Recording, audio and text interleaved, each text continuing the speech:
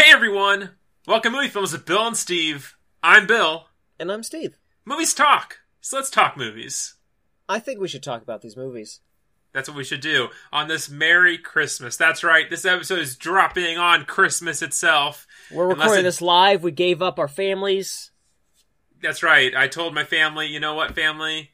Get out of my life. I don't need you. I don't need any of you. When I grow up, I'm living alone. I'm living alone. I'm living alone. Well, maybe Santa will bring you a new family. Jesus Christ. Why would you say that to your child, you piece of shit? Well, they ate his cheese pizza. So, Bill, are you going to be like a tiny bit of a brat kid, but not like nothing too extreme, very justifiable for someone your age, and then literally everyone in your family is going to treat you like dog shit, yet the message is about how that kid was in the wrong for wanting them to leave? Yeah. Kevin's family sucks. They learn nothing from the first film to the second film. Nope. Everyone's terrible, except for Kevin's dad. I think Kevin's dad is fine. Kevin's dad is okay. He's not a great dad, but he is not shitting on his son at any point in the films. Well, he has a lot of other kids to take care of. Yes, he does. Yeah, it's not. Kevin isn't a single child here in this situation. Nope. So, I mean, it's not... he already raised Buzz. Yep. Bang-up job. This is the last episode of the podcast and such for the 2016. 2016 was a great year. Nothing bad happened. It's all okay. That's a great joke every podcast is making. So we're gonna jump right in there because no fruit is too low hanging for us. Hey, I don't give a shit. 2016 has overall been pretty good for me. So yeah, doesn't bother me. I'm just some white guy that lives in the Midwest. I got to make Cares Hell, and it came out, and a lot of people like it. So fuck yeah, 2016. Fuck yeah, 2016. Best year Hell ever. Yeah. Best year ever. And so, but Steve, how are you doing this week? Let's fuck this whole year-long perspective for right now. Right now, we're in the here and now. How are you doing? Doing okay. My wife and I put in a bid on a house.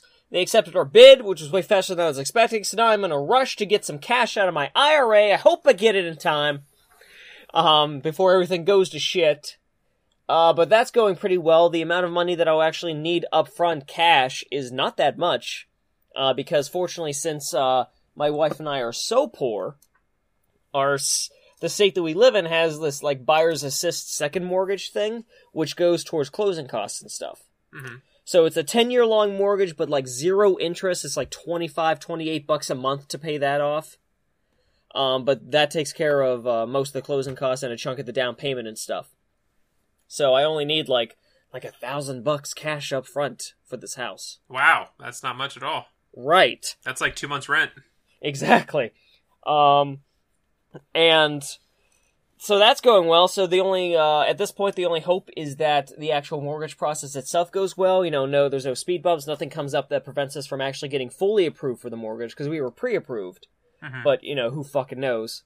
Yeah. They could go looking and be like, well, in 2008, you didn't, tip a waitress, so we can't approve your this. So that we got that going on. The house itself is pretty cute. I like it overall. There's another house that I liked more, but its location was dog shit, so we did not go with that. Yeah. But this place has, it's decent size. It's not huge, but it's bigger. It is bigger than what we have now, which is all that we were looking for. It has 2 bathrooms, so that my wife can stop bitching about how long I like to take a shit. And it has a pool. Boom. Shitting and pooling. That's all you need. That's all you need. That's all you need.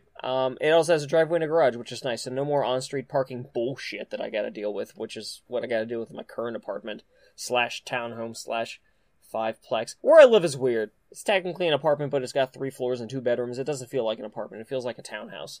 Yeah, it's kind of strange. But there's 4 other units in this building. I've honestly never seen anything like this before in all the places that I've lived.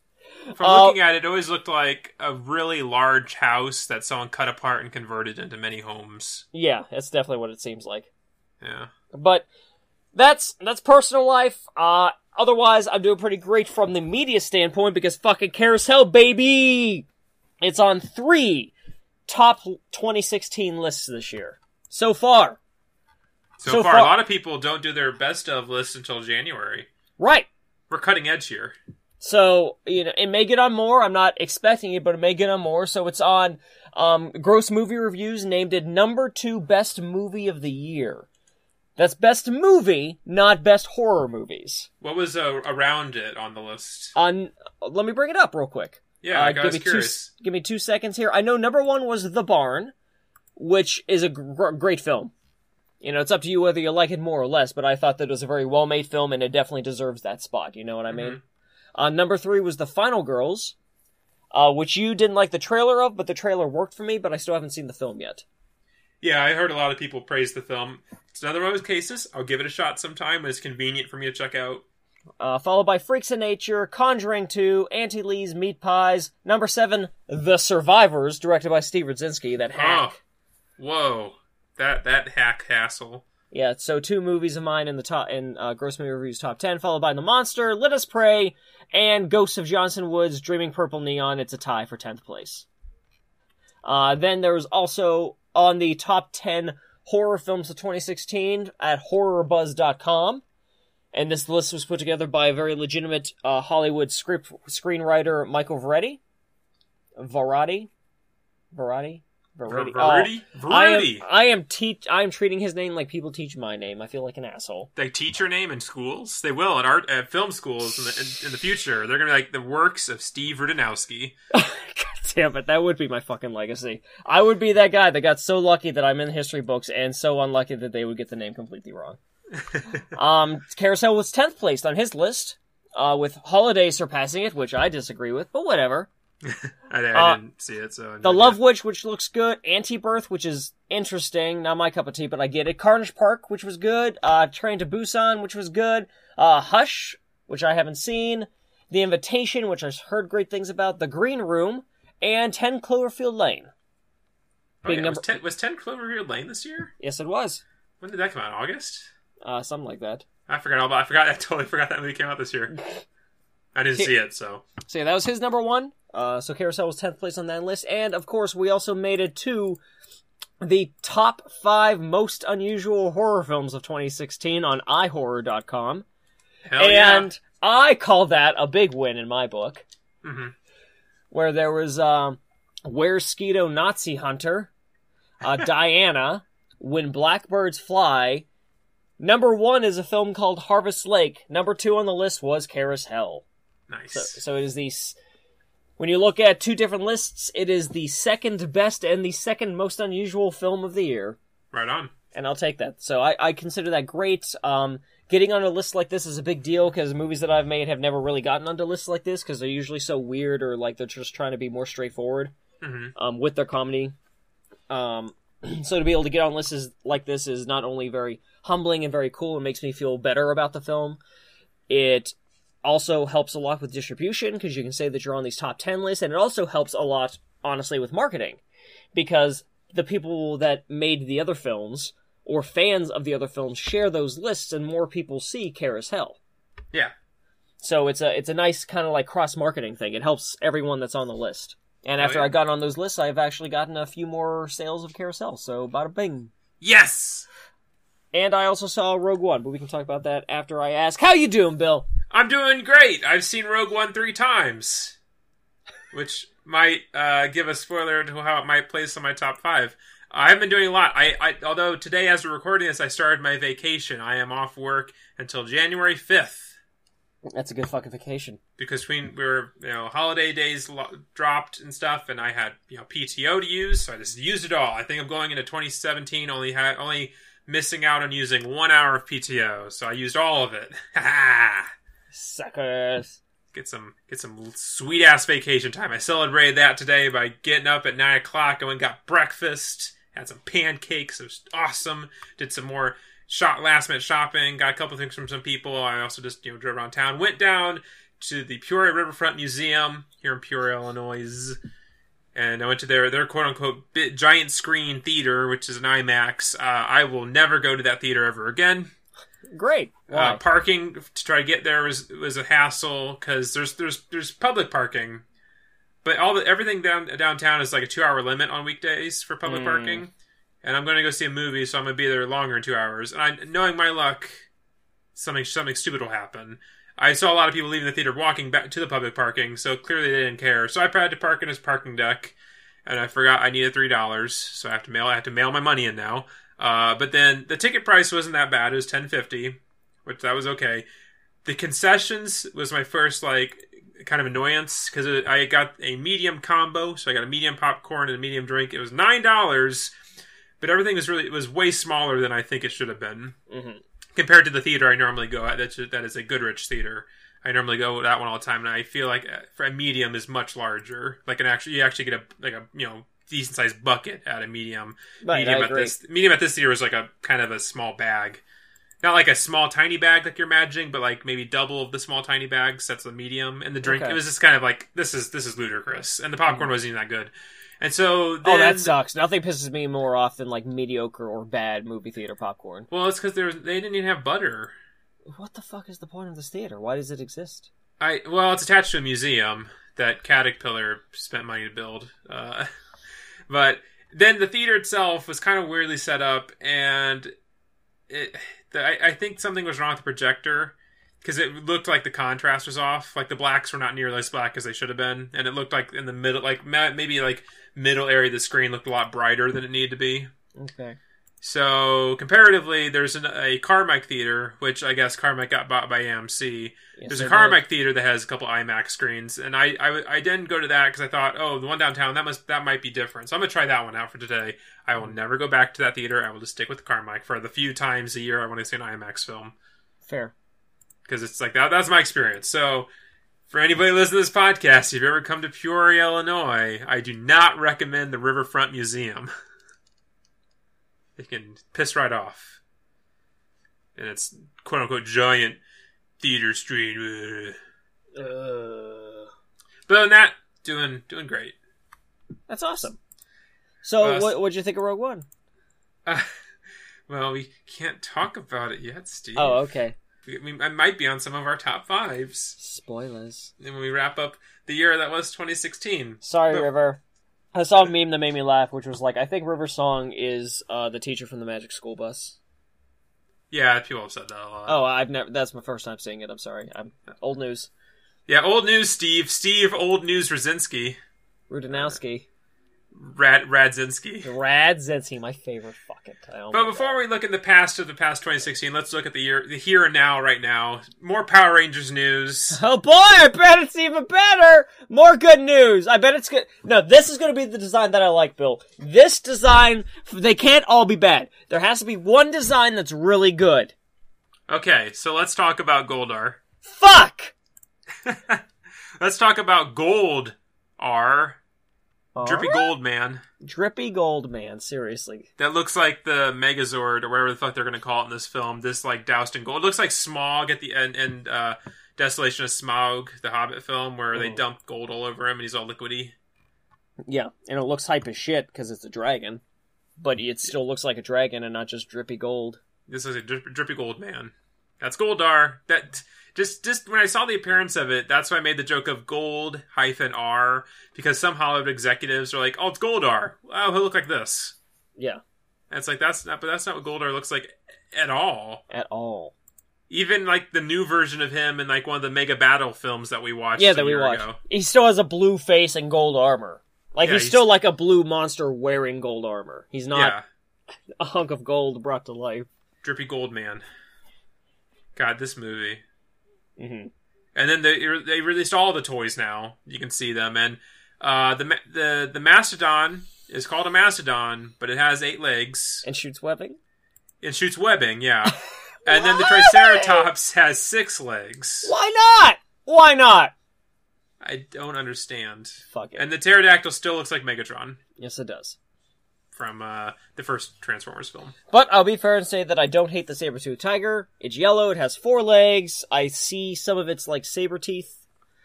And the T-Rex, while I don't like it, at least is a T-Rex and is red. This whole movie is a mistake. Seriously.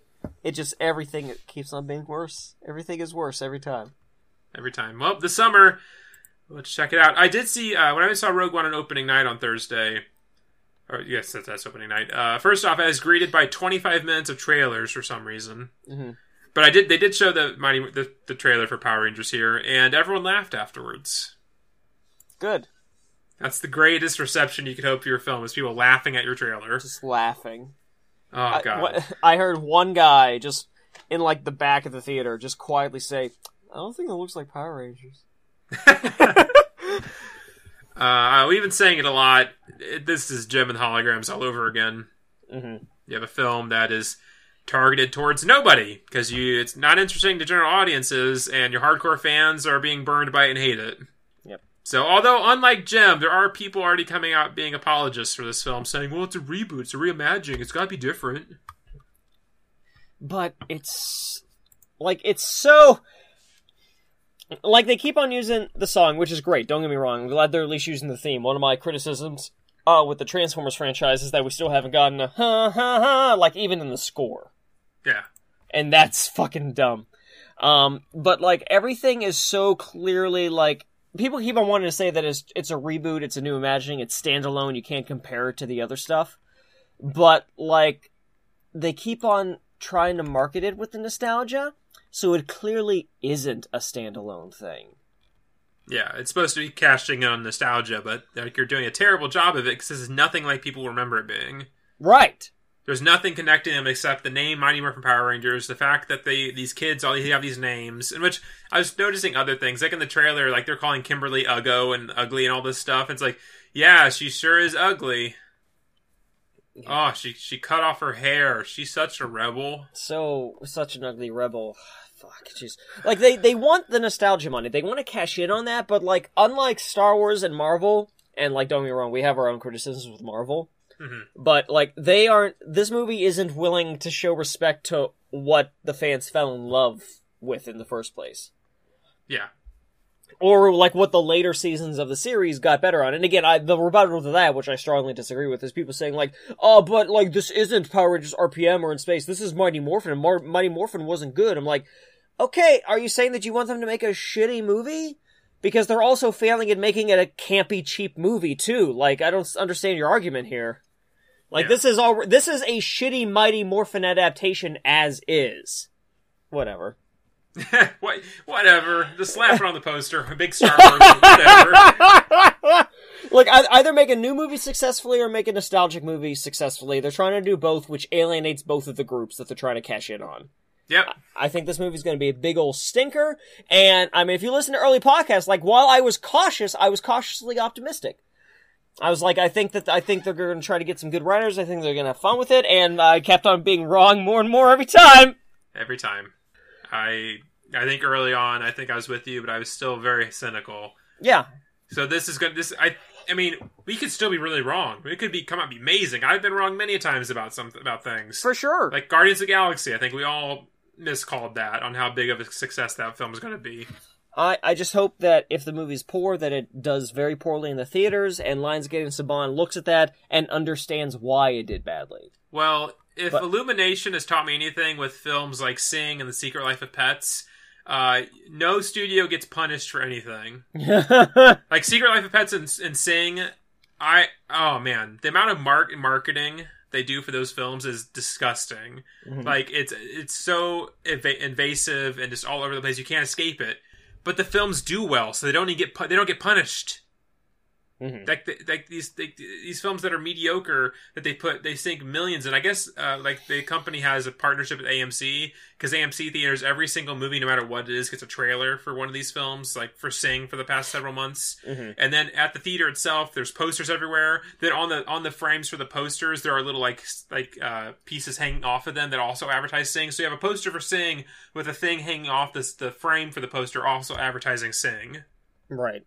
And I can't even escape it. Like, Goodrich started playing a little thing before the movies that is also advertising Sing.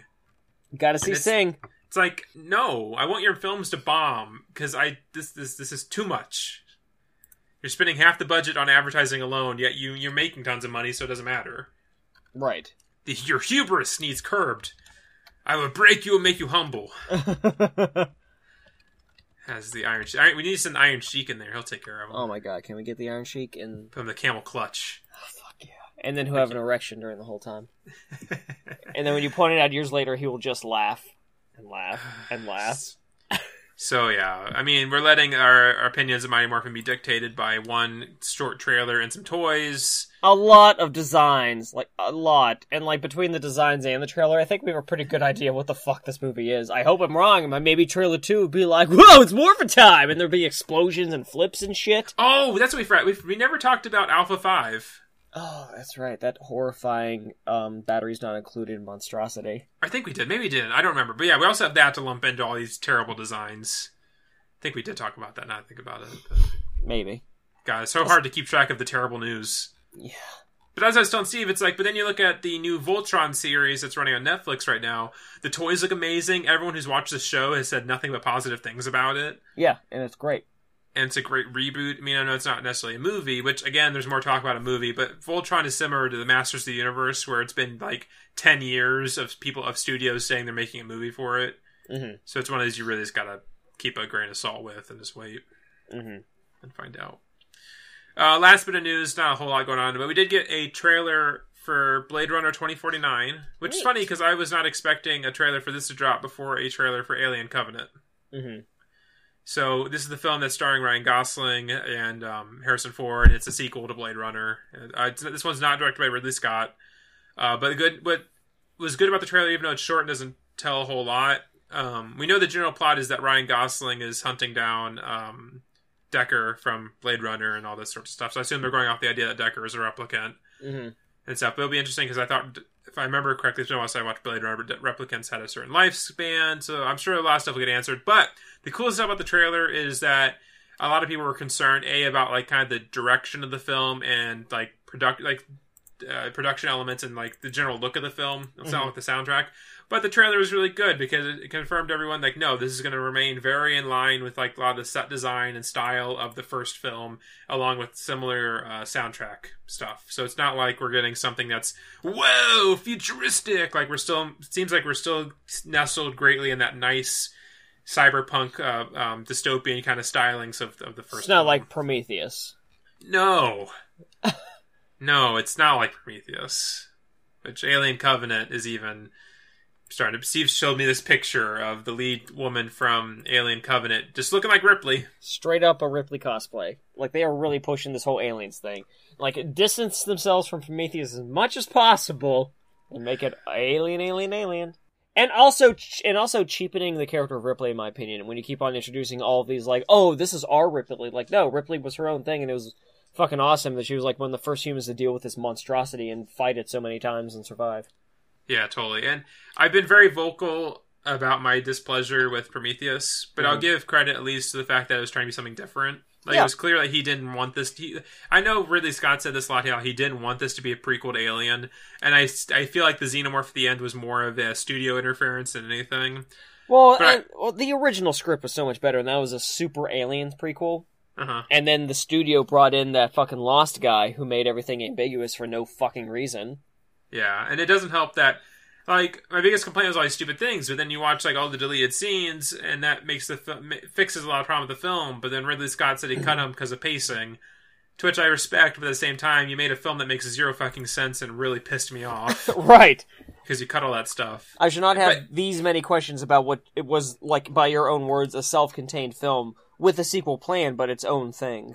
Yeah, and it's sad that I'm excited for a Ridley Scott film to come out just so we can get it out of the way, so we can get Neil Blomkamp's sequel to Aliens. Mm-hmm. Yeah, seriously. That's what we're waiting on. We're waiting this stupid fucking movie to come out so we can get the sequel that we actually want with Sean Bean and all this other stuff. We want that. I want it so bad. Just because I like Sean Bean, I want to see him on the screen. Yeah. Doing stuff. You know? I'm sorry. I meant to say Michael Bean. Michael Bean. Sorry. Whatever. I know his Sean last Bean. name is Bean, so I always forget his first name. Yeah, the two Beans, they both die and stuff. Michael Bean, I before people started correcting me, I did catch myself and realized I was saying it wrong. But I think that's all we have for news right now. Our news is very, very sad lately. Not a lot of great things to look forward to at the current state. Mm-hmm. Except Transformers last night! Yeah! Oh, and we did get the trailer for the Fate of the Furious. That's right, Fate of the Furious, which is a great title. Yeah, I got that last week. I think we talked about that. I can't keep track. Time is so strange. We definitely talked about Transformers. I'm willing to bet we talked about Fate of the Furious. Well, if we didn't, here's 2 seconds. Jason Statham fighting alongside The Rock. Yes. Boom, baby. Woo! Movie of the year 2017 already on our list. Already on our list. Spoiler alert, guys. 2017 year-end review wrap-up. It's on there. Check it out. Check it out a year from now. Mm-hmm. But we're talking about here and now. We're talking about 2016, the year that was. The greatest year. As always, we always got to start off with the worst of the year before we get into the meat, juicy goodness that is the stuff we loved. Steve, what was the worst film you saw this year in 2016? Well, there's a few films that I didn't see. There's a few films that I thought about putting on to make a statement. But either I simply didn't see the films, or I believe that they probably could have been on my list. Ghostbusters. Yeah. And there's stuff that I feel like I could have put here to make a statement to our 20 listeners. So really stick we have a little more than that. Whatever. But overall, I still think that they were okay films, and I don't believe in putting okay films. I believe in putting stuff that really dropped the fucking ball. So for me, and this again for any new listeners, if this is your first year in review of movie films with Bill and Steve, when we're talking about our best of, when we're talking about our worst, we're talking about major studio films. Yeah, not indies, not super indies, not micro budget, not Asylum, not straight to DVD Christian films, but major studio films, or at least major budgeted films. Maybe not necessarily made by a studio, but something that was picked up by studios for distribution, what have you. Yeah, exactly. It's movies we saw. Like, it wasn't necessarily us ragging on something. It's also just something we saw. And when we say it's worse, it doesn't mean that it's a piece of shit, terrible film. Not necessarily. After all, there could be something. But just out of everything we saw this year, this just happened to be the worst film we saw. Like, one year was Winter Soldier. Would I compare Winter Soldier to shit like, I don't know what came out there, any Medea movie or something? No, obviously not. But I saw Winter Soldier, and it was the worst film I saw that year. Exactly. So, Steve, your worst of the year. Cabin Fever, 2016. Oh, the remake of Cabin Fever. Yes. Did you see it, Bill? No, I did not see it because I knew what it was and I had no interest in seeing it. Okay, well, I saw it because I like the original Cabin Fever. I like it a lot. It's not amazing, but I like it a lot. Yeah. Okay, so you've seen the original Cabin Fever, though, right? Yeah, I saw it once, like, around the time it came out. That's fine. But you saw it once, you understand what it was. Yes. Okay, let me pitch to you the Cabin Fever remake. All right. Okay. All right, Bill. Okay, so hi, my name's Eli Roth. Hi there, Roth. Hi. So I have this script, Cabin Fever. So I totally already made it like 15 years ago. Uh-huh. But what if, and just stick with me here, what if I get a far less talented director? Okay. What if we use literally the exact same script, and I'm not exaggerating, but since I'm not directing it, there's no camp, there's no tongue-in-cheek, it takes the same straightforward, cheeky script without any of the winks at the camera, humor, or fun. So it just tries to take itself super seriously and fails on every single level. Can we do that? Yeah. Great, let's do it. Just to give you a small correction, because I do know how this film was made, it wasn't Eli Roth going to people to have it made. People came to Eli Roth asking if they could do it. Oh, okay. And he was like, sure. Okay, so reverse that. Yeah, so just to let people know, like, this isn't necessarily Eli Roth's fault. Okay, so Bill was Eli Roth. He just okayed it. And he just okayed it for the money. Yeah, I mean, that's how he described it, the whole situation on I think it was on Doug Benson's Doug Loves Movies, and that's when he brought this up. But that was how this kind of worked around. But yeah. Yeah, I don't know how you'd lose what Cabin Fever was so badly, like even worse than the shitty sequels, but that's what this fucking movie was. Like, it's as if they took the script but didn't see the movie and just said, let's do this, but fucking gritty. Like, they made a gritty reboot of Cabin Fever. Yeah, which is funny because a lot of reasons why people don't like Cabin Fever is the script. So you're already kind of starting downhill by taking. You didn't even change the script. You didn't try to improve the script because the reason why most people don't like Cabin Fever is the script. Right. That's the problem with the film. Like, everyone's just unlikable shitbags. Yeah. So everyone's an unlikable shitbag, except now you can't even laugh at them. Was Pancake still in the movie? I don't remember Pancakes now. Oh shit! They didn't have the kid yelling "pancakes" and they do martial arts, street karate moves, or like the weirdly racist like shopkeeper. I believe he was still weirdly racist, but again, it wasn't played for laughs. it wasn't racist necessarily in the first film either. Some people call him racist, but then like black people come in, he's super cool with them and loves them. Like, obviously, like is down with them, like in the film's universe, and everyone always says it's racist. I'm like, what's racist about that? Right. I mean, maybe I'm confused. I don't know. I mean, Cabin Fever isn't a great film to begin with. Again, the script is pretty bad. Ooh, faced. So, again, like you just said, taking the exact same script and taking out the parts that people did like. I don't know who thought this was a good idea. I don't know who thought this was a good idea. But apparently all the people that gave this movie money thought it was a good idea. Worst thing I've fucking seen in the year. Absolutely. Like, holy shit. I was just sitting in pure flabbergastness. It's not a word. At the fucking movie. Just like, my mouth gaping open like, how did this happen? Well, somebody got money and backing, and Eli Roth was like, okay. And I don't blame Eli Roth given that situation, you know? Now that you've described it, I don't blame the fuck... Yeah, give me money, I don't care. I already made my movie. I already made my Cabin Fever. So if you're giving me money to make yours and I'm still maintaining the rights, fuck it. Fucking someone came up to me and was like, hey, I'm gonna give you $100,000 so that we can make our carousel. I'll be like, okay. Go for it. It's not gonna be as good as mine. Mine's fucking on 3 top 2016 lists this year. Yeah. I guarantee you that a carousel made in 2017 or 2018 would not be on a 2016 top list. I guarantee it. Guaranteed. I think that's a pretty safe assumption to make. Alright, so that's my worst. Bill, what's the worst movie you've seen all year? Nothing as, like, I guess critically and objectively terrible as the Cabin Fever remake, but for me, the worst film I saw this year was Fantastic Beasts and Where to Find Them. Okay. And why is that?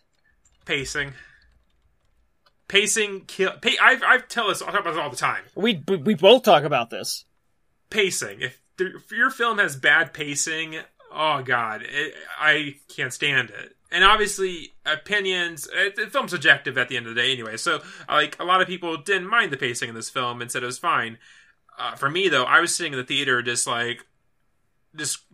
I was trying to be polite and not audibly groan because there's scenes that are going on and they don't what is this doing? What purpose does this scene have in the film? Or rather, if it and I've some scenes, I can understand the general purpose and the big grander scheme of things, but why is it so long? Why I mean, afterwards I found out because I didn't realize this going in that J.K. Rowling wrote the screenplay for the film.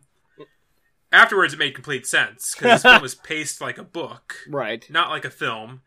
And the film flowed as if it needed a second pass. Needed someone else, maybe maybe it did, and this is what we got. I don't know exactly, but, like, I liked the world, I liked the characters, I thought, there's fun stuff in the film, but just the pacing. The film just felt excruciatingly long.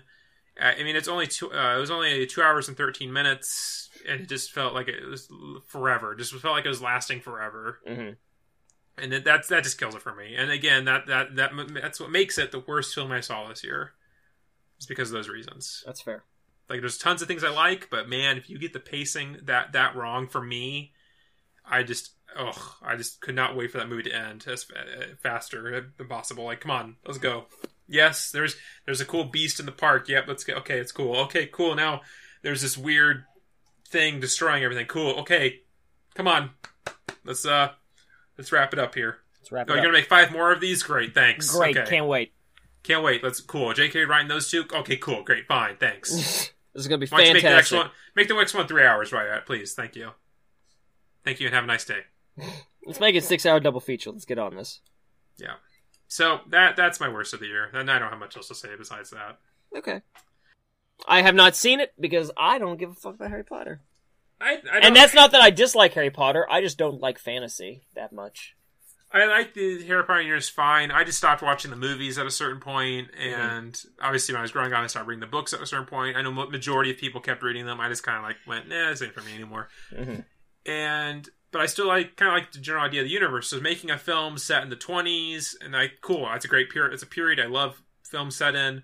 Let's do all these cool things, new characters, not set around Harry Potter. Neat, I'm down for this. And I was all in for the film, like I said, I still like the character, I like the setting, I like the general story of the film. But the just setting seemed coolest to me. The pacing of everything is just what makes it a mess. Well, that stinks. Just a total disaster for me. Or rather, takes a film that I could say was good or great and makes it like incredibly mediocre. Like I will never watch that film again. Great. So that's that. So I don't believe Steve had an honorable mention for this year leading into our top 5, but I have one. I have one that I don't feel like a lot of people went and saw, and that was Hail Caesar. Okay. This was by the Coen brothers. Came out early of 2016, like around February. And I really didn't think a lot of people talked about it. I didn't feel like a lot of people saw it. It felt like one of the films that suffered the wrath of The Force Awakens. Because a ton of films did not get released around Oscar season in November, December, because everyone was afraid of the cinematic juggernaut that was Force Awakens. Right. And I feel like this is one of those films. Like this film, either A, should have been released later in 2016 to get more recognition around the time when films like this come out, or it should have just been like, no, we're just going to release it in 2015, so that way it would have gotten some more attention. Yeah, we have a different fucking audience anyway. Exactly. It's a comedy film. It's set in the 50s, more in the 50s. Oh, okay. Around like that golden age of Hollywood type, silver age, I guess, around there. Hollywood studio stars Josh Brolin as a like kind of studio exec who has to in charge of making sure all the films come together and all this type of stuff. And it's kind of an anthology film. There's lots of little vignettes happening all throughout, but there's like one mainline story throughout the film is that their like main actor George for the Clooney, studio, right? Played by George Clooney, is abducted, and it's basically Josh Brolin trying to fix that while solving these other like studio things. But I'm a sucker for films about making films. So I like that. I like the era. It had a huge cast. It was a lot of fun. It was a great little film. I know a lot of people kind of dogged on it because it wasn't like hilarious like Big Lebowski, but also wasn't like some cinematic masterpiece big thing like No Country for Old Men or a lot of the other Coen brothers films. But for me, it was one of my favorites just because, again, I like all the actors in it. I thought it was fun. It was funny. It's set in a great time period that I like films about. I saw the trailer, and it looked exactly like the kind of movie that I would enjoy. Yeah, I mean, it's a Coen Brothers film still at the end of the day, but I don't know, for a lot of people, if a Coen Brothers film is good, that means it's not worth saying. Like, it feels like a lot of people, Coen Brothers has to be, like, some great thing for someone to care about it. Mm-hmm. That was just my general idea of how people kind of interpreted the film, but for me, I really enjoyed it. And so, it was something that was really good, but not something that really didn't quite make the mark into my top of the year list, but also something I feel like a lot of people kind of overlooked. Yeah. So I would definitely recommend checking it out. Obviously, it's available on home video and stuff by now, so go check that film out. So let's get into our top 5 lists for the 2016, the year that was the colossal failure that was film this year. Yeah, that was a weird fucking year. So many films bombing left and right. Like I was looking at the top domestic list for 2016 on Box Office Mojo, and you're looking at some stuff like Star Trek Beyond, obviously Ghostbusters, and you look at these budgets. The budget for Star Trek Beyond was 185, only made 158 domestically. Yeah, Jesus. Its total worldwide was only $343 million. Ghostbusters, $144 million domestic, 128 worldwide, 229. That's combined foreign. Foreign was 100, but even and their budget films, was like over 100 million or something. Oh yeah, Ghostbusters was $144 million budget. Did not even break their budget domestically. Good job, guys. Which we talked about, but even bigger films. Like I was talking about to Rachel, I looked up the stuff for Fantastic Beasts, this Harry Potter film, $180 million budget, only made $209 million domestically. Mm-hmm. Granted, it made $500 million foreign. But still, like that's a huge amount to miss the mark domestically on a film. I agree completely. Because it's like you think a Harry Potter film, you think something that film itself should easily get to the $900 billion mark for worldwide. Mm-hmm. But it didn't make it. It's funny when you look at like the number one grossing film domestically this year was Finding Dory. Made $486 million domestic. Yeah. Now, granted, some stuff like Moana has just come out, but even then, Moana's dropped hard. Moana basically made $168 million at this point, and probably won't make that much more because there's other films coming out that are more family oriented, like Sing. Rogue One is still a family film that they can look at and such. So right. So moving on from looking at overall, Steve, what is your number 5? My number 5 is a weird one. which probably nobody would have really expected. Although if you know my list of like favorite directors, you would have. It is Stephen Chow's The Mermaid. Oh wow. It's not, there's nothing fancy with it. It's not mind-blowing. It's not groundbreaking. But it's a really fun family film about a playboy billionaire falling in love with a mermaid sent to murder him. And, which is a great plot idea. It's sweet. It's heartwarming. There's a lot of fantastic visual gags. It's Stephen Chow's signature, and Stephen Chow's humor is all over this film. But it's not a full-blown comedy. Okay. But it does, in my opinion, it does a lot right. It has an interesting plot. The story goes in ways that you wouldn't expect, especially for like a lighter family film. Basically the idea is that this playboy buys this part of the ocean that's like a sanctuary for marine wildlife, and he turns on the sonar machine that apparently accidentally kills everything, including a bunch of mer people. Oh my. So she is sent to kill him to stop it, and every time she tries murdering him, she fails adorably. So instead she tries teaching him how money doesn't matter, and like over time they fall in love, he falls in love, he realizes that he fucked up, he turns off the machine, everything seems okay, but he accidentally tells his business partner about the mer people, so then they get invaded and everyone dies. And he's barely able to save like the main character mermaid and sends her off, and like the ending of the film is years later, and he has been like putting his fortune into giving out a bunch of scholarships to kids to get into environmental protection and stuff like that. Oh my. And I think I like the story a lot, and like I said, Stephen Chow is by far one of my favorite directors of all time. I think that the way he does stuff visually, the way he's able to ground stuff and have a lot of heart in his films, even when things are being silly and wacky as shit. All of that is here, and it really worked for me, more than I expected, even as a fan of Stephen Chow. So that's it. That's why the movie places at 5th place for me. I think it's definitely worth a watch. It's worth a rent. Check it out sometime. But keep in mind, it is a family fantasy film. You know, it's not like a Stephen Chow martial arts film. It's even more family friendly than, say, Shaolin Soccer was. But for me, the story was there. It was still, in my opinion, pretty good storytelling with a nice sense of humor and a lot of heart. And China clearly loved it, because that movie is huge in China. Huge in China. Isn't it still like the #1 movie of all time in China? Yeah. Like, it had a budget of $60 million, and its box office, I think, in just China was like $500 million. Hell yeah. Woo! So, get that money. Way better than Ghostbusters. Who did not get a release in China. Nope. So yeah. Whoops. I think it's available digital on Amazon. You know, keeping in mind what the general theme of it is, you know, watch a trailer. If it seems like something you wouldn't hate, I would give it a shot, in my opinion. Awesome. I'll keep it in mind. I kind of forgot that it was a Stephen Chow film, but it's easy to forget. Like when you watch there's like 2 different kinds of trailers, and one focuses on the mermaid fantasy of it, and the other one is much more Stephen Chow-y, where a guy is trying to describe to this police sketch artist what a half human, half mermaid is, and the first sketch the police sketch artist comes up with is the top half is a fish and the bottom half is like 2 legs and a penis. And I lose my shit. It's a great sequence because there's like 9 completely wrong mermaid drawings. As if you don't know what a mermaid looks like. Right, it's great, but it's stupid, but it makes me laugh. It works, whatever. Cool, I'll definitely keep that in mind. Hopefully a lot of other people who did not check the film out would keep it in mind. Absolutely. Awesome. So moving on to my number 5. Number 5. 5th favorite film of 2016 is Warcraft, directed by Duncan Jones. Goes right on there, 5th place. I'm a big fan of the Warcraft universe. I've been playing World of Warcraft for 10 years now. Mm-hmm. Got my lovely second wife, Meryl Cloud. She's a warrior. She kicks ass. She's done it all. Been there, done that.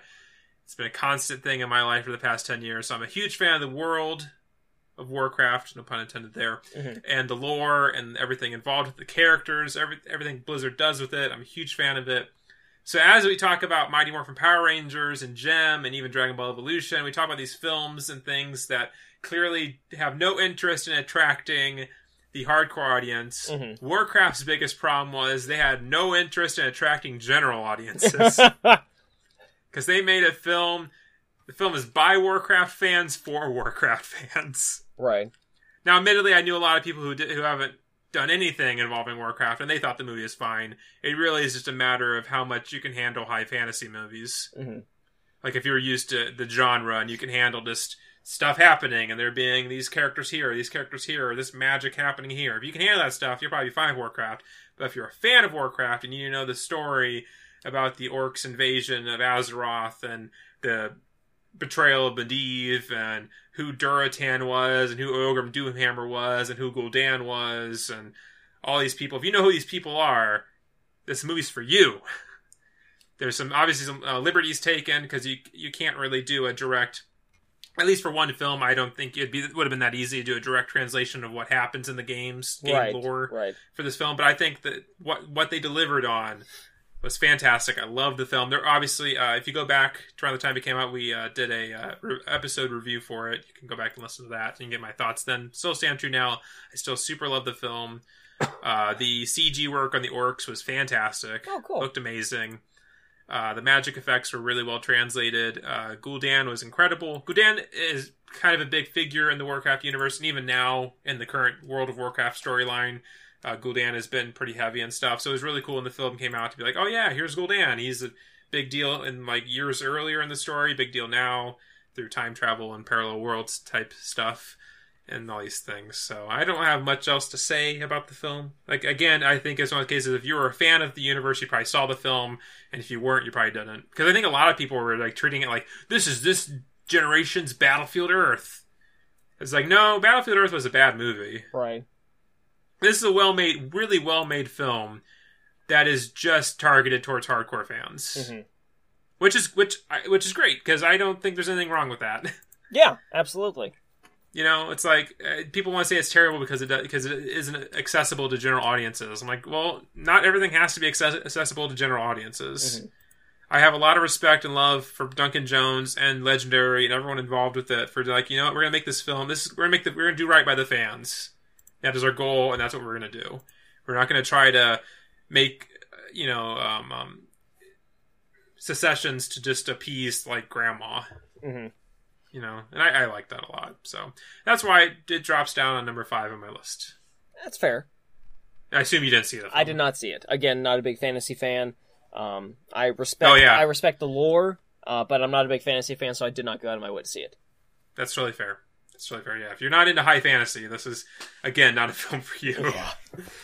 So, on to Steve's number 4. Number 4, again, a bit of a weird choice, I feel. But one that I absolutely strongly stand by, because I make my list based on personal enjoyment. So number 4 is Keanu. No, there's nothing wrong with that. I love this movie especially in a year where there's not much in terms of good comedy. Mm-hmm. Ghostbusters. This movie was amazing. It was hilarious. There was heart. The little amount of action the movie does have is actually really fucking good for a comedy film. Mm-hmm. The gags are great, the setups are great, the pacing is great, everything makes sense, and like, a comedy movie that makes me unable to breathe because I'm laughing so much is a good comedy movie, and this movie did it to me twice. I love Keanu, and of course, it's got a fucking adorable kitten in the fucking movie on the main poster. Yeah. Everywhere. The kitten's so fucking cute. I can't handle how cute this fucking kitten is, guys. A lot of people want to get that kitten. I mean, everyone wants that kitten. It's so fucking cute. Little do-rag. Oh my god, I lost my mind.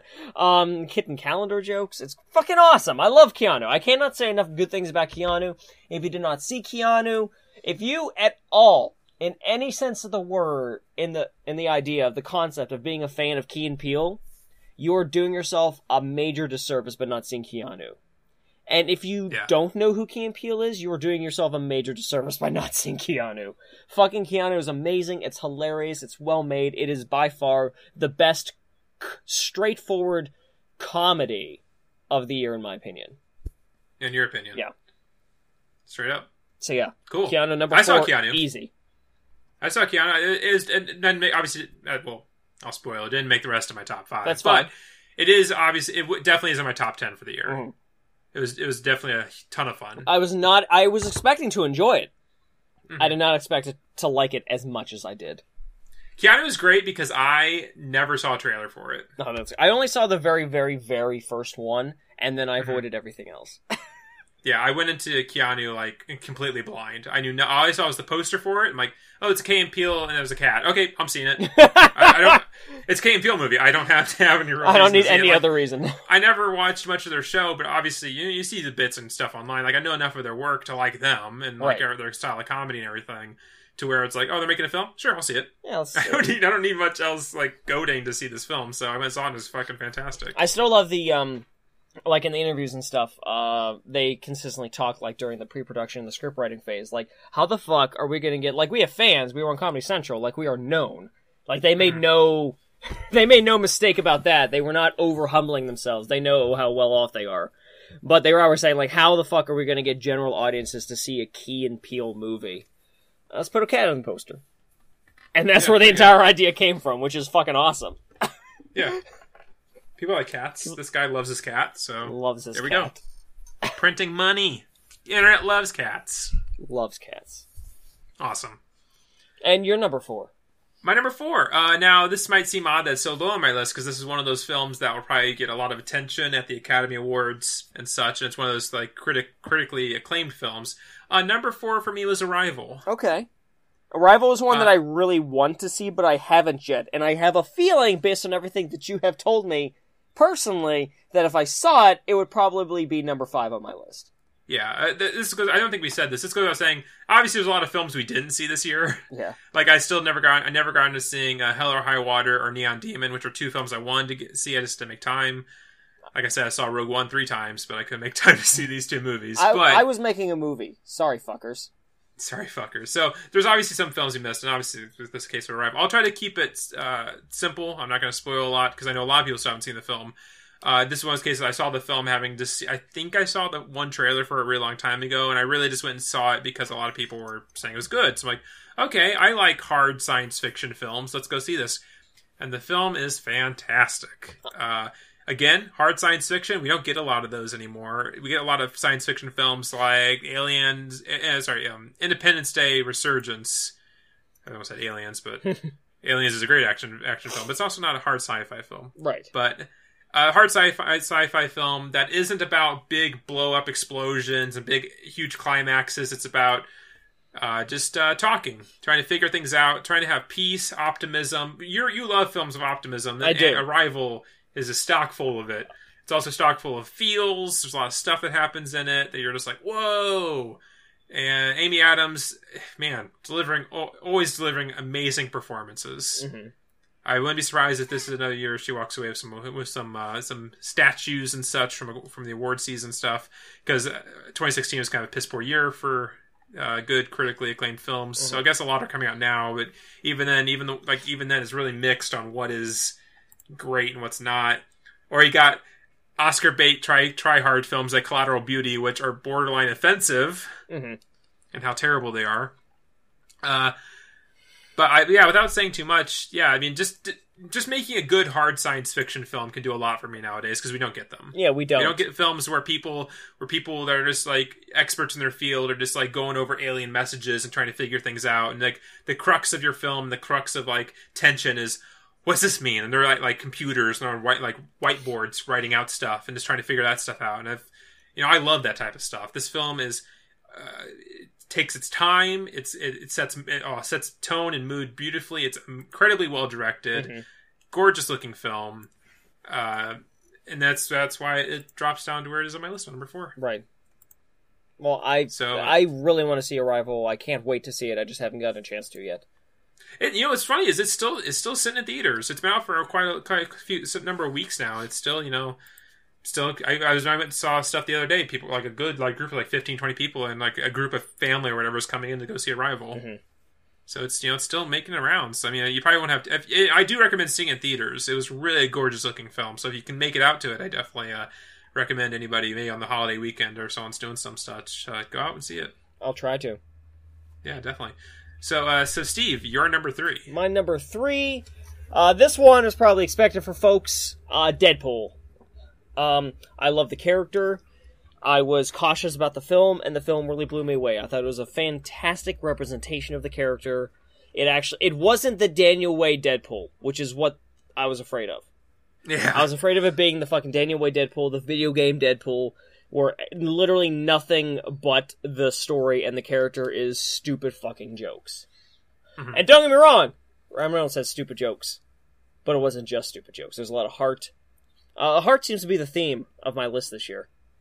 There's a lot of heart to it, and it was done very well. There's a lot of legitimate drama. There's a lot of horror, which I think is very important to a Deadpool story.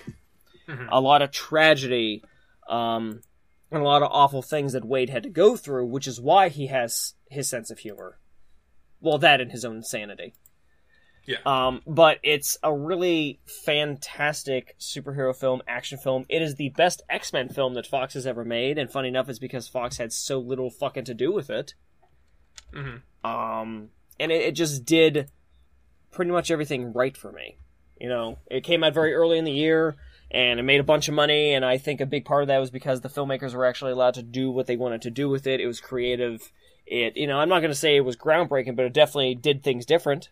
No, Steve, there's been no other rated R superhero movies. None. None the whatsoever. First one ever. First ever. But, yeah, great film. I loved it a lot. Definitely, I said early on into the year that it might make my top 5 list, depending on what else came out, and it stayed there, which I think is a testament to, in my opinion, how good it was. Yeah, I mean, if you're a big fan of the character, which I know you are, it was a well-made film. You know, it had the humor, it had the, serious elements, which I think you said, and I do agree, are important to Deadpool as a character. On top of it, it also had this film was released on Valentine's Day, marketed as a film to go on Valentine's Day, which I thought that worked out really well. Really well. Because I don't think everybody wants to see garbage romantic comedies. No. So this gave a good counter-programming to that. And on top of that, I think... and it had the best Colossus in a movie. Oh, God, yeah, it absolutely had the best Colossus in any X-Men film, which I appreciated super hard. Yes. And also, Megasonic Teenage Warhead was fucking incredible as well. Yes. Super loved her. But another thing, I think a lot of audiences are super used to, like, at this point, the Marvel Studios films, like, something that's super clean and sterile. Mm-hmm. So getting this, like, quote-unquote, superhero film, even though it really wasn't that, but that's the genre it's getting labeled with. Having that, but having it be, like, a raunchy, hard R comedy... Mm-hmm. I think was something that people really wanted, and it definitely spoke to them, and that's definitely why it made as much money as it did. Absolutely agreed. So, definitely a film that's also in my top 10 for sure, but just not the top 5. Yeah, that's totally fine. Yeah, exactly. Like I'm right there with you. It's super super fun film. Like most comedies only ever hit 8 times out of 10, even like the best ones, 8 times out of 10. Mm-hmm. And Deadpool is right there with it. Like not everything knocked out of the park, but overall, all the jokes worked. Yeah. So. Bill, third of the year. Another film that I don't feel like enough people saw, and that was The Nice Guys, directed by Shane Black. Oh, Nice Guys was fantastic. Nice Guys, I loved Nice Guys. Now, most people are going to say, well, no shit, that seems like a Bill film. It's set in the 1970s, it's a buddy cop film, it involves the porn industry. Well, Shane Black called you up and said, what do you want me to make? And he made a fucking great film. Definitely a me film. I'm a huge fan of Russell Crowe and Ryan Gosling and all these type of things anymore. And it was just a great time. It's definitely a Shane Black film. Great time with the humor. I'm pretty sure there's some Christmas elements in it. I haven't had a chance to rewatch this one since it came out. There's some, not enough for me to call it a Christmas film though. There's an awesome kid in the film. Yes, that's Ryan Gosling's daughter, who is hilarious, and I had a blast with her. And even then, like the buddy cop dynamics between Russell Crowe and Ryan Gosling in the film were fantastic. Mm-hmm. Super enjoyable. Like the comedy was on point, the action scenes were on point. Which again, it's Shane Black. He's always really good with that stuff. And it's also his script. I mean, like everything was. If you like Shane Black films, obviously you're gonna like this film. And on top of just the story, the kind of whodunit aspects of it, and them having to figure it all out, it's just. It's just a movie that's really just tailor-made for me and the stuff I like. So it just spoke to me a lot on that level. Mm-hmm. Yeah, it's one of those films where it's like, yeah, it's high on my list, but it's like you can't say much more beyond like the big points about why it's awesome. Like all those things come together in this cool little cauldron, and Shane Black's there with a stick stirring it all up, making a great film that no one's going to go see. Right. And that's The Nice Guys. And it is. Yeah. It was one of those cases where I went to the theater. And me and Rachel were the youngest people there by about 20 years. Mm-hmm. which further cemented my point that the worst people at movies are not teenagers, but like 45, 50-year-old parents. Right. Who just talk. It's like, hey, you can watch movies at home in your living room for free and talk all you want, but you're paying money to come to the theater and do it. For sure. Stop that right now. Stop that. Stop it. So that's my number 3, The Nice Guys. Nice. Cannot recommend it enough. My number 2. Second best film of the year, Kubo and the Two Strings. Yeah, that was a really hard one for me to decide if it was going to make my top 5 or not. I think it's, I wish Laika would make money. Because... Yeah, they're a great studio. They deserve it. Great studio. They keep on making great stuff. Even their worst films are great films. Yeah, I'm not looking forward to the Academy Awards again this year. I can't wait for Kubo to lose to whatever fucking Disney movie wins this year. Finding Dory. It's a Pixar film. It's going to win. Fuck. It'll win over Kubo. Yet another year where Pixar Oh, wait, win. no. Moana Diversity. Moana might win. I don't know. It's just a Pixar film this year. They'll go for Finding Dory will win. Shit. I'm calling it now. I have no faith, and like, or hell, even 2 years ago when Lego Movie didn't even get fucking nominated, Which was fucking horseshit. But Jesus Christ, Paranorman was up against Brave, and Paranorman lost. Which is bullshit. Because Paranorman was one of the best movies of the fucking year. I will never get over that. I'm sorry to sidetrack your discussion about Kubo, but goddamn, every time we talk about Studio Leica, it's just like, goddamn, they can't catch a fucking break, and they can't get the like critical like award recognition they deserve. Yeah, they don't make the money, Kubo, and they Kubo's don't at least get the fucking awards. But Kubo deserves both of those things. I saw it, and it fucking blew me away. It was beautiful. It was amazing. Everything was visually fucking on point. The character designs were phenomenal. The action that the film has is really cool, especially given that it's fucking stop motion. Yep. It was amazing. It was fucking fantastic. It blew me away. Yeah. I can't. They built a like 9-foot tall like stop motion thing to animate. Yeah.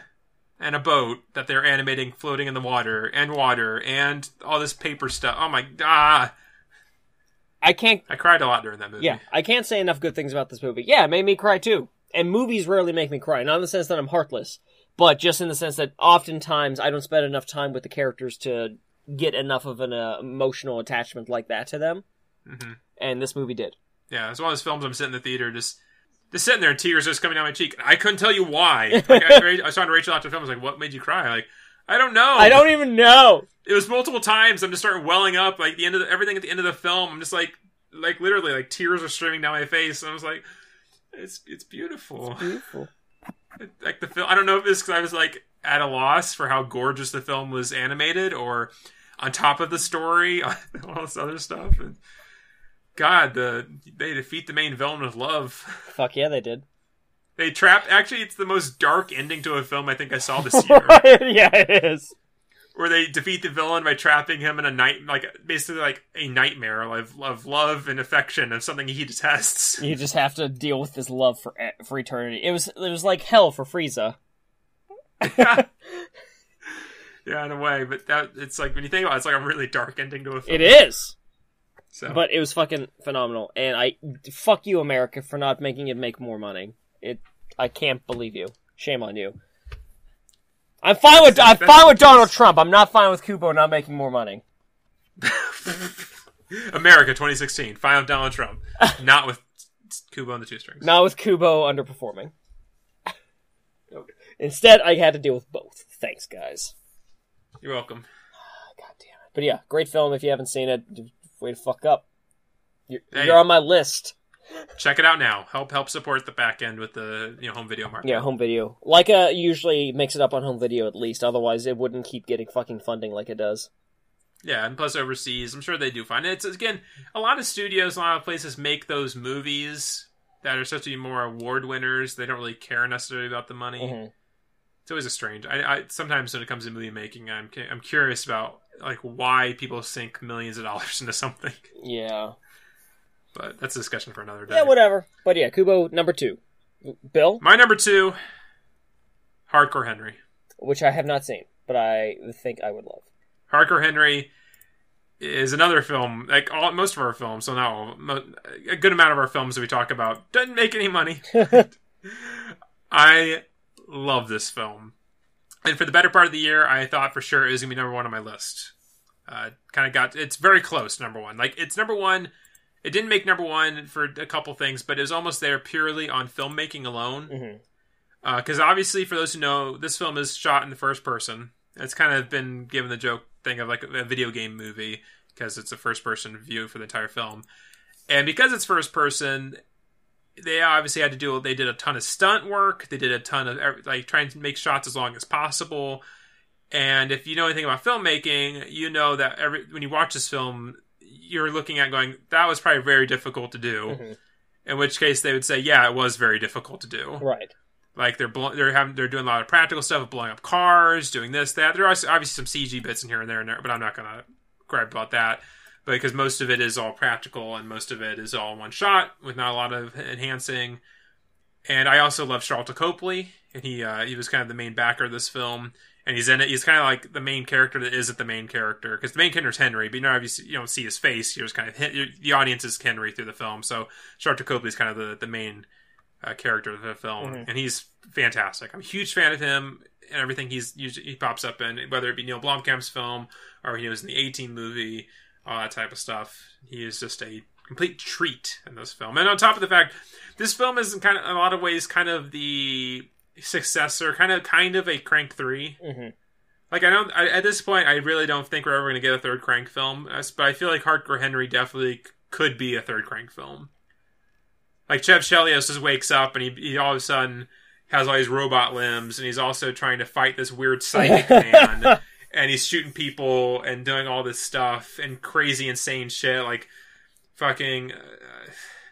I don't know, fighting off a tank with a katana, then falling from a helicopter into a tree, then getting on a horse and riding off, and all this shit that happens in this movie. So, I mean, if you like that stuff and you can appreciate good filmmaking, and I will say the biggest thing about the film is it's first person. I know with a lot of that type of stuff, like found footage movies and all this type of stuff, shaky cam and stuff can lead to motion sickness. I give this film so much credit because it's a big action. It has tons of action scenes and all these big things, and it's all first person. In the theater, here at home, when I was watching it again last night before this episode, never did I feel like any motion sickness or have any trouble with it, which is a huge thing because a lot of found footage films, but like just kind of the jerky nature of them, like whoever's holding the camera and type of stuff, that really kind of bothers me. Like even things like the first Blair Witch Project, there's like moments in the film I have huge trouble with. Even videos on YouTube where someone's filming something with their phone, like just the shakiness sometimes really sets me off. Right. It gives me issues. Hardcore Henry, not at all. That's great. I was like maybe 5 minutes of the film, it's kind of like, well, you're kind of getting adjusted, but then you are like in it. You are like immersed into the film and you are just following everything perfectly. That's great. So that's another big plus I'll give the film. Rachel, for the most part, she has tons of trouble with motion stuff like that. She was able to watch I guess 80% of the film. The last final act is pretty heavy in action, so obviously it's moving a lot, so you might have some issues there. But no, I never had. Which so I'm kind of the middle ground on like motion sickness issues of like first person style stuff in films and things like that, and I thought it was fine. So there's another big positive for the film. So that is my number 2. I will need to check it out. I mean, the sheer fact of you saying that it's basically Crank 3 means I need to see it. It really is basically Crank 3. I mean, Ghost Rider 2 is basically Crank 3. Okay, so this is going to follow the Jurassic Park lineage. So we had Jurassic Park, we had Jurassic Park Lost World, then we had Godzilla, so that was Jurassic Park 3. So Jurassic Park 3 is Jurassic Park 4. So now we're following that lineage. So you have Crank High Voltage, Ghost Rider Spirit of Vengeance, and then Hardcore Henry. Perfect. There we go. Perfect franchise. Perfect franchise. So, Steve, your number 1 favorite movie of 2016. All right, drum roll.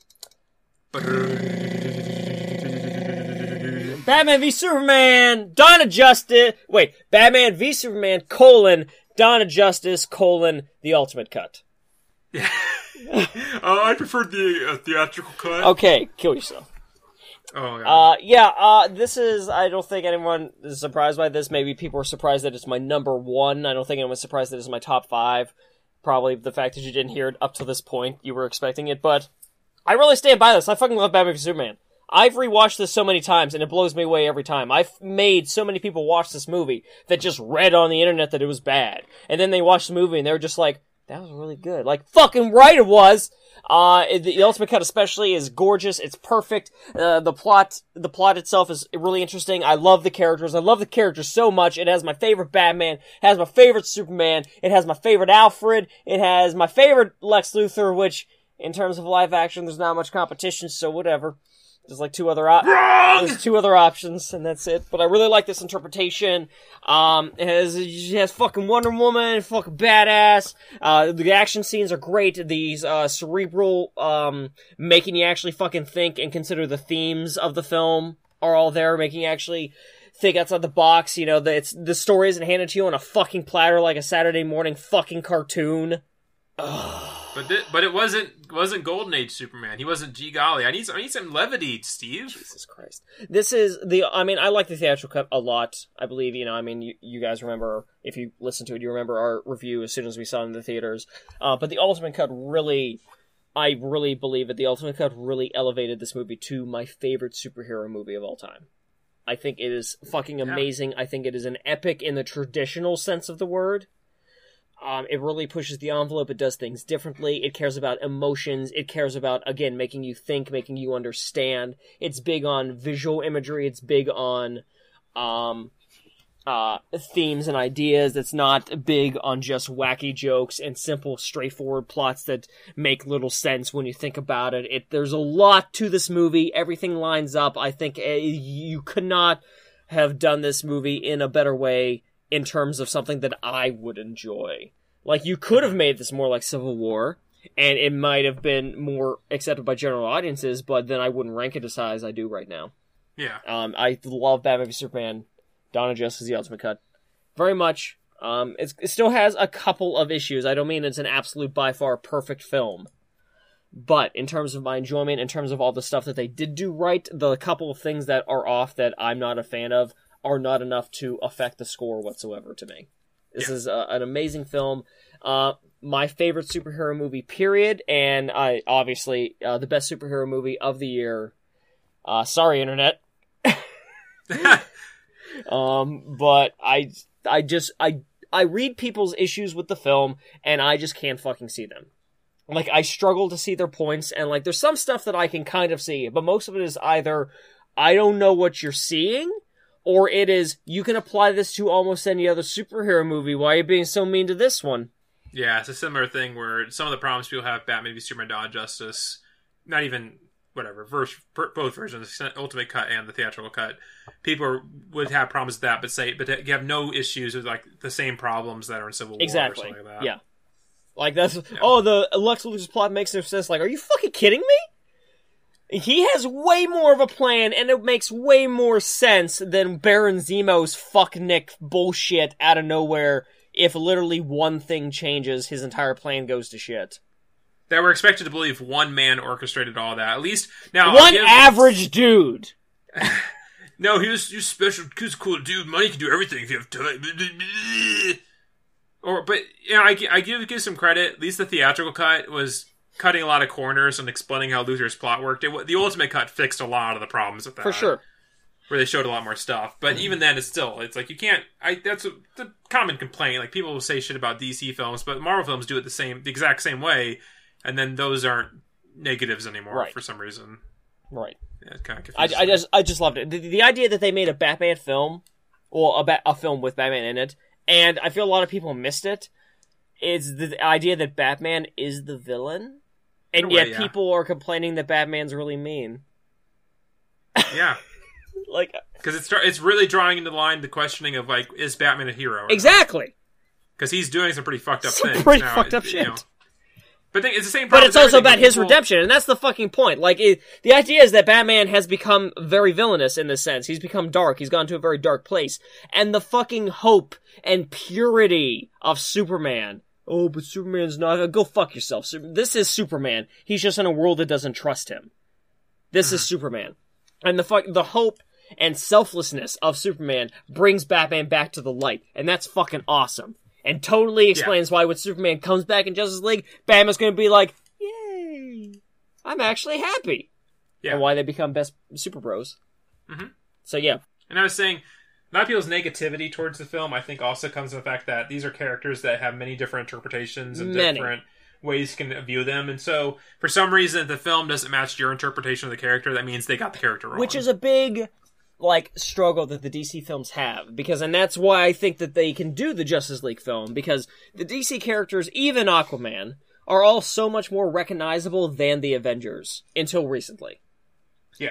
There's so many different interpretations of Superman and Batman and Wonder Woman, and everyone has their own personal canon of what they think the true version of these characters are, versus no one knew who the fuck Iron Man was prior to Iron Man, or any of these other, C-list, B-list characters that Marvel's making movies about. So Marvel can do whatever they want with the characters, and people see these characters with a blank state of mind, so they're much more accepting of Marvel's decisions, even though, again, much of the complaints about Batman v Superman you can apply to Civil War or other Marvel movies.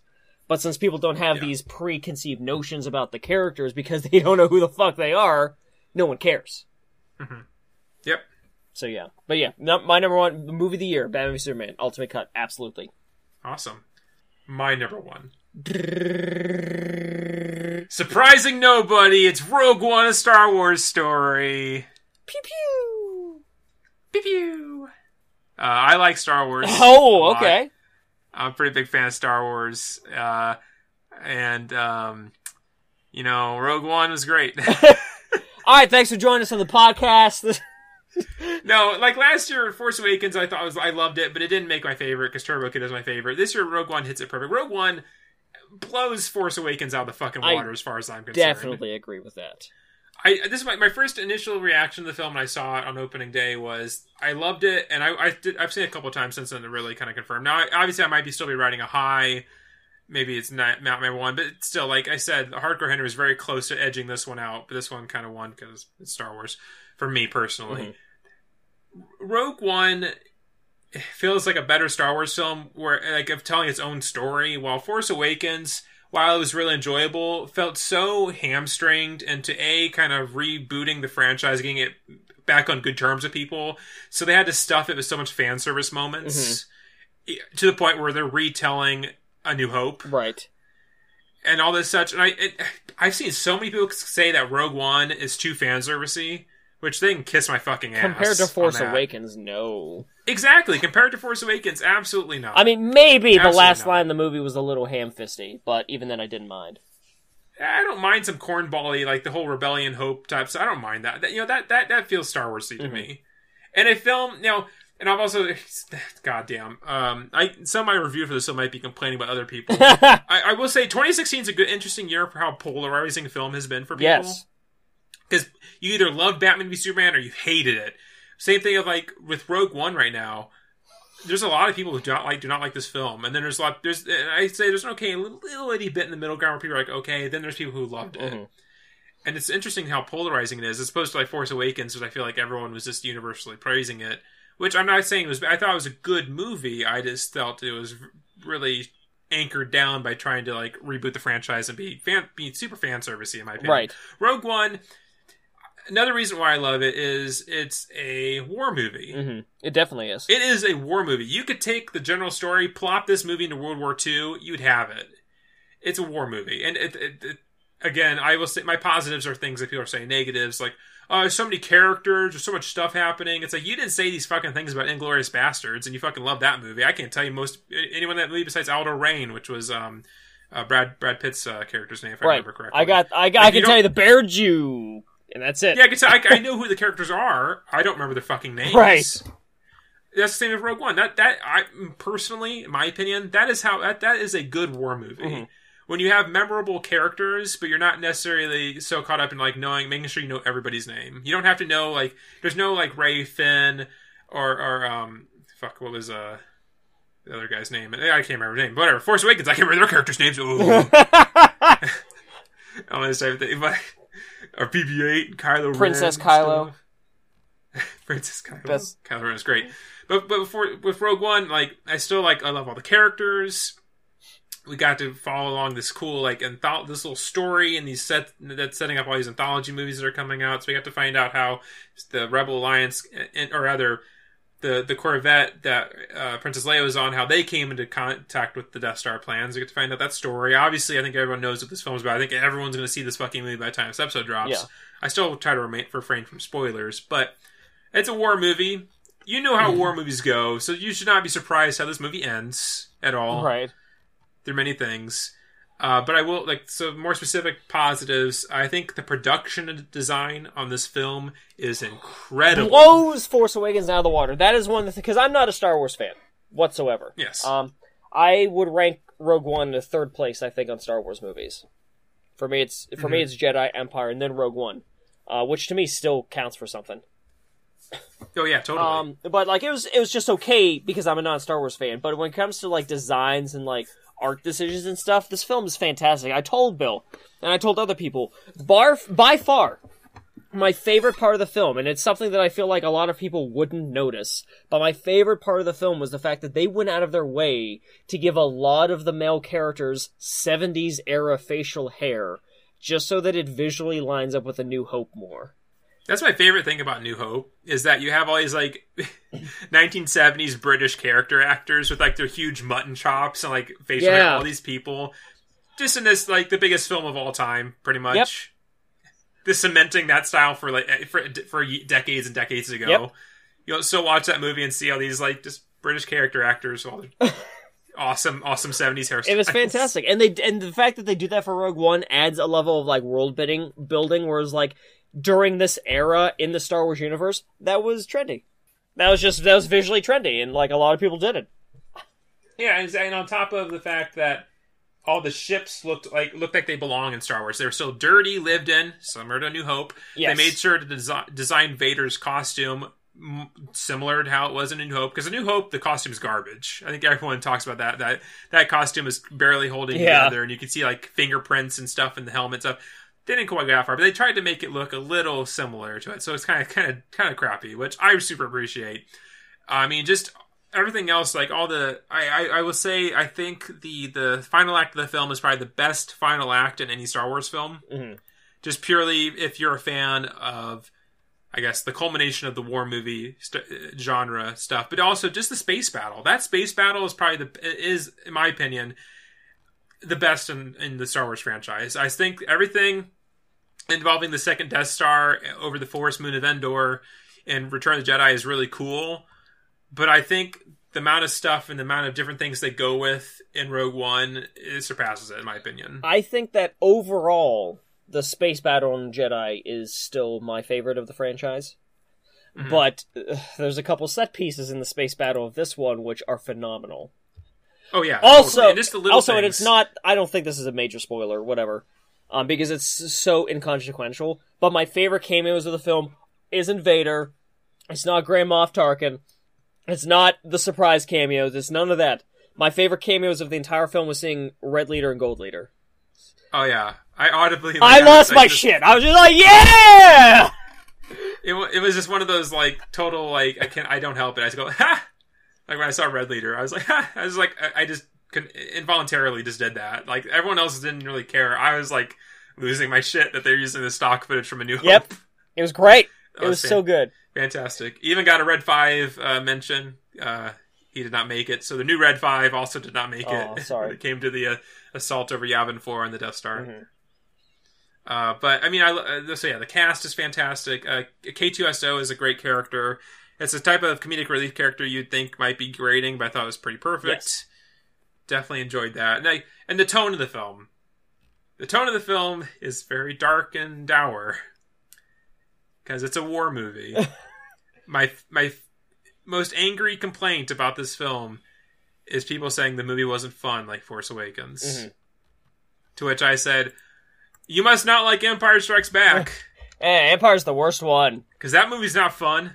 That's why I love this movie. It's close to Empire for me personally. That's why it's my favorite of the year, because I love films like this. I like films that trying to be super like hoo-hoo. Like you got some jokes and stuff with K2SO, which I really enjoy. Yeah. But just the tone for a Star Wars film, this is amazing. I loved it. It was so good. I'm not saying it's as good as Empire, because I don't think any film can be as good as Empire in this franchise. Mm-hmm.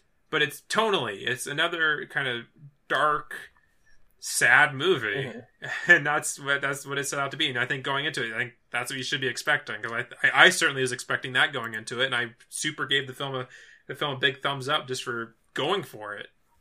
You know, Mhm. like type of films like this might give you some big old happy ending. Now, obviously, there's the message of hope and everything. Obviously, that leads into A New Hope. Yeah, it still ends up being Uh-huh. optimistic. Exactly. The movie in the end is still optimistic, but obviously, it takes a lot of death to get there, and that shows you the true price of everything. And so, that's why it's number one on my list. Do you think Donnie Yen and the other guy? Wen Cheng. Thank you. Oh, sorry, Jian Wang. Wang. Sorry, Jiang Wen. Jiang Wen. I got it right in front of me. I can say it right this There we time. go. Yes. Do you think that their characters were just really good friends, or do you think that they were gay? I think they're really good friends. I took it that way, but then like the death scene made me think, oh, maybe, I don't know, but it doesn't matter at the end of the day. It doesn't matter. Now, this is... It was just more of a curiosity thing. It's not... It doesn't matter, but the thing what gets me is everyone... I know this is just because of the culture we live in, where everyone has to take every assumption, because people have to write articles and make clickbait money. Yeah. So I get everyone just always automatically interpreting. Anytime there are two same-sex people who are close, good friends, they must immediately be gay. And it's cool if that is the case. Like the filmmakers intended that. I just interpret it as these are just lifelong friends. They were at the temple in Jeddah for their entire lives. They are just they're their companions. Yeah. That in my opinion, that's how I would take it. Again, just a curiosity. I think that they should be straight, but that Finn should be gay for Poe. You think so? Just because I think that'd be awesome. Because Poe is so goddamn handsome, and he's so dreamy. Like if I wasn't gay and Poe gave me his jacket, I would blush. Yeah, and I have no problem if they do that. I have zero problem. I just hope it's... the problem with that type of stuff anymore is it's very easy to come off ham-fisted and like a studio trying to cash in on something. Yeah. Similar to when Marvel or DC or anything make a character gay and then like make some big press announcement saying this character's gay. Yeah, seriously. It's like... It's such a strong... For me, personally, you got to make sure it comes off convincing and natural. Because I don't care about character sexuality. Trust me. I'm just super cynical about how studios present it and handle it in films. Yeah, for sure, agreed. Because it sounds like they're trying to meet a quote, like similar to casting. Like when Donnie Yen got cast, I was like, Donnie Yen's a great actor. Don't get me wrong, I love his stuff, but it felt like he was being cast in this film to fit a demographic to hit the China market. But I got to be honest, since I love Donnie Yen, I was pretty happy.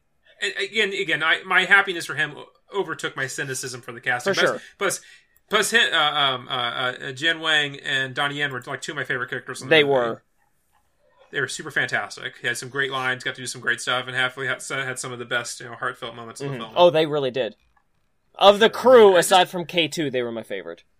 Yeah, I really liked Jane Erso. I really liked Felicity Jones in this film. I know a lot of people are dogging her, saying her character had no charisma, no personality, but for me personally, I dug it. I was down for it all.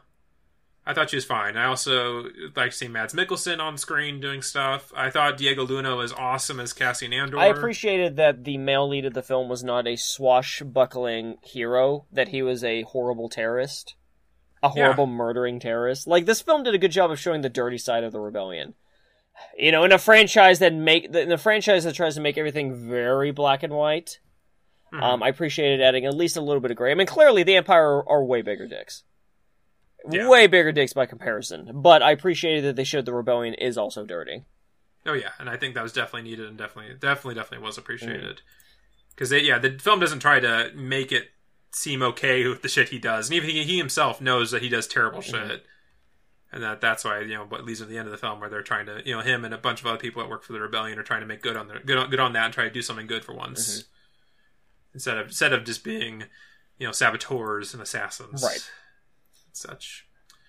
So, and also liked Ben Mendelsohn as Orson Karnak, who was the director of operations for the Empire. He's a cool guy. And this has been talked enough. I will say, I had zero problem with CGI Grand Moff Tarkin. I also had zero problems. I never once people. For some reason, it's this word. If you have a CG character and for the first time you see it, you go, oh okay, that's apparently the worst thing ever. Immediately, Uncanny Valley. I'm like, yeah. I know Peter Cushing's dead. I know this. That's okay. I thought it looked great. I thought it looked good. I thought the amount of leaps we've had since Clue and Tron Legacy. Yeah. And even that I still think looks good. Not great, but it's passable. It's not enough for me to shit on the film. And we've had so many leaps. Yeah, he looks great. I hope that they rendered his CG body with slippers. Little bunny slippers. Little bunny slippers. I thought he was great, honestly. I thought it worked out Who is great. his voice actor? I don't know. I'm looking forward to the film coming out, A, to see if we get any deleted stuff, to see like what was some of the reshoot stuff, and B, just to see how they created it. Because I'm very curious, because I know a lot of people complain about just get a lookalike actor, do some makeup, and then go from there. But I don't know. I think that would have been more distracting than necessarily I this. agree completely. I think Grand Moff Tarkin's and Peter Cushing are recognizable enough that you can obviously like recast Mon Mothma and other people at the Rebel base. But Peter Cushing and Grand Moff Tarkin, I think this was the right way to go. Because you can't tell a story about the Death Star and not include Grand Moff Tarkin. Yeah, you can't. Because the story behind that and everything in the extended universe, everything else, it's like that entire project was his baby. And like an idea for him to kind of usurp the Emperor in a lot of ways. His power hungriness. But I feel like we're going on forever. Great. Rogue One, my favorite, number one, favorite film of the year, hands down. Loved it. Seen it 3 times already. I might see it again. I don't know. You know, of all the films I saw this year, it's definitely the only film I've seen this many times in theaters, which is saying something. So, my official rankings, I do like it a bit more in Return of the Jedi because I do have a lot of problems with Return of the Jedi. So my rankings would probably still go Empire, A New Hope, and then it'd be Rogue One, followed by Return of the Jedi, followed by Force Awakens. Okay. Force Awakens did kind of was higher return, but over time, the more I think about it, I do still like a lot of things in Return more than I do Force Awakens. So for people who wanted my rankings, this is the best prequel. We got the best prequel now. That's for sure. Just slightly better than the Phantom Menace. Oh my god, Phantom Menace. So Phantom Menace, not as bad as Attack of the Clones. No, absolutely agreed. Absolutely agree. Anyone that thinks Attack of the Clones is better needs to sit down and rewatch both his fucking movies back to back. Because goddamn, Phantom Menace is boring at times, and I get annoyed with at times. Attack of the Clones makes me consistently angry. Mini review on Attack of the Clones, real quick. I like all this stuff with Obi-Wan. I hate everything with Anakin and Padme. Yes. And that's half the movie. So there you go. There you go, guys. On top of just everything else with the wrong movie. But if you want to let us know why you love Attack of the Clones, you can email us at moviefilmsatbillandsteve@gmail.com. You can also find us on Tumblr at moviefilmsatbillandsteve.tumblr.com. And we're also on Facebook. Just look at Movie Films with Bill and Steve. We're also on iTunes. Just look us up. Give us a 5-star review and give us your top 5 list for 2016. Love to hear from you. And we also have a Stitcher account. You can find us on the website or on their mobile app. That's really cool. And I'm also on Twitter at LovableBill. And of course, folks, you can check out my movies, silverspotlightfilms.com, facebook.com/silverspotlightfilms. And if you're thinking about making your top of 2016 list, be sure you buy a copy of Karis Hell on DVD or Blu-ray so you can add it to your list, because you know you will, and you can just go straight to karishell.com for a more quick find of picking up on the store. Awesome. That sounds fantastic. If you want to look at me in spandex, facebook.com/theamazingSpiderSteve. Fantastic, guys. Well, it's been a great 2016. We have so many great things planned for 2017. You guys don't even fucking know. It's the most amount of planning we've ever done for this podcast, and it's very exciting. I hope you guys will stick with us for a fantastic 2017, and I hope you have a happy holidays, Merry Christmas, Christmas, Hanukkah, Kwanzaa. That's what they say to all the girls and boys. Merry Christmas, you filthy animals. Well, as always, I've been Bill. I've been Steve. And here is the last action hero quote of 2016. Look, I really don't like you, all right? You brought me nothing but pain.